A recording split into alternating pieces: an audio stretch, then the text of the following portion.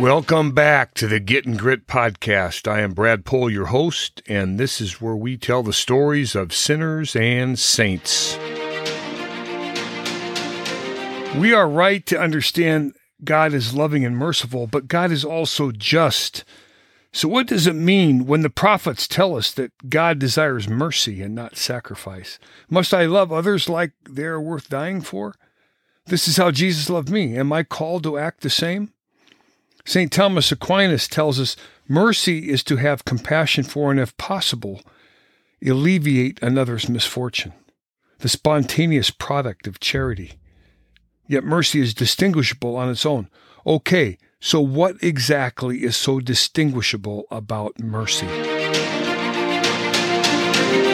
Mercy is not guilt or anger that is sugar-coated to make the chocolatier feel good and the players inside, like candied cherries, feel the great anxiety of being eaten. We are called to live differently, are we not?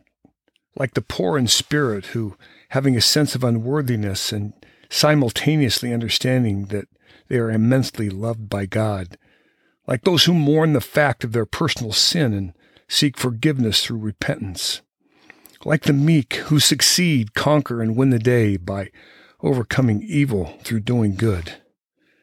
And like the desire to become a saint, which is to hunger for victory and living a godly life that always puts God's will in front of my own will. Or the pure in heart, who see God in the most humble, normal, and mundane places, clear and simply in the most miraculous ways.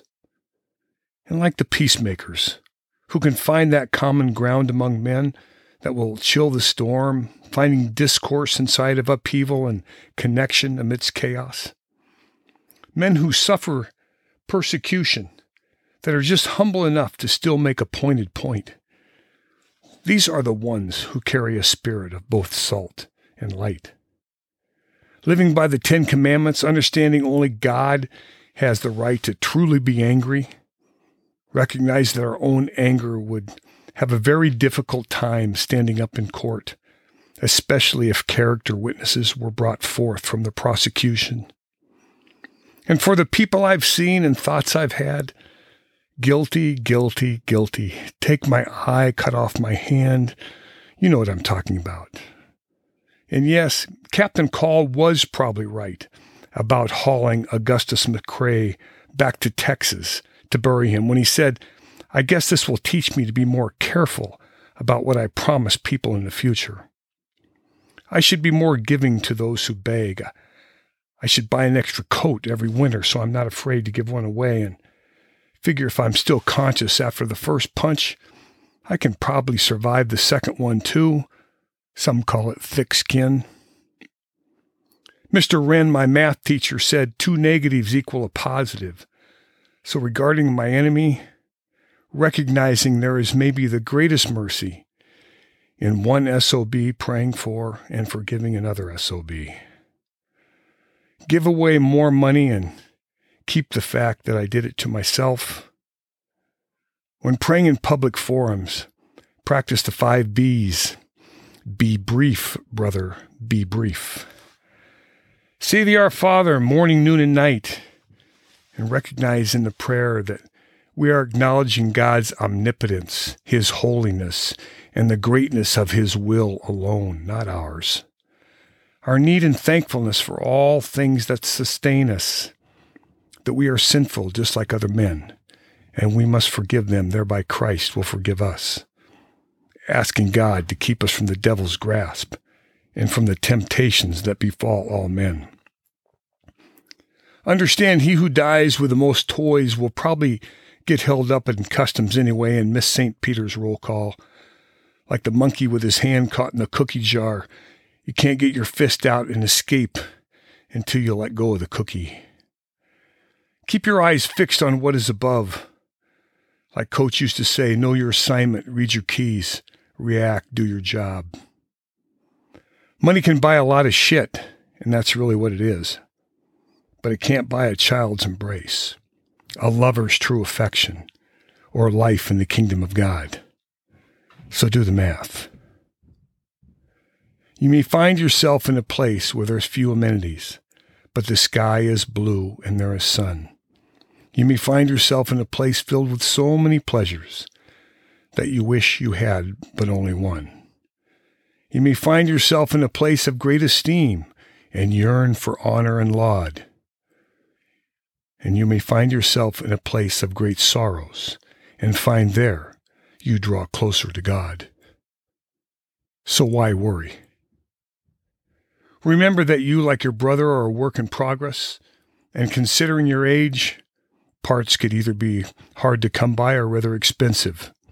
So lighten up on the criticism. Your current condition may last a while, and you may need someone to tow you into the garage. That lipstick on a pig idea has always been a bad idea. And pearls won't work either. Let the pigs grovel in the mud. There are folks in need waiting for your attention. Get a grip on the fact that you're really not as big a deal as you think. And God, although He made the entire universe, knew all your mistakes before you made them. And He still loves you a lot. You can knock on His door at any time. It's called prayer. You can ask Him anything. He's seen it all. He's everywhere around you. But He's got a pretty good biography that some consider a good read. Do unto others as you would have others do unto you. It's golden. And as a side note, build on the high ground and pay close attention to the foundation of your house.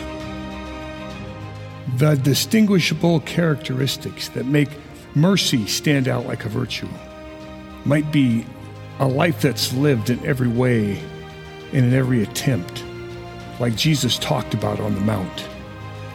Maybe mercy is not just one simple thing where you can say, well, if I just do this one thing, I will have done it. Must I love others like they're worth dying for? Because this is how Jesus loved me? This was mercy's sacrifice. Hope I've raised some food for thought. I'm just a teller of stories. I'm only really qualified to sin and make mistakes. And without God's mercy, I'm in terrible trouble. So how then should we live? Well, He tells us pretty clearly. For I desire mercy and not sacrifice, the knowledge of God rather than burnt offerings. Ain't it so? This is Getting Grit signing off. Blessings to you all. Dominus vobiscum.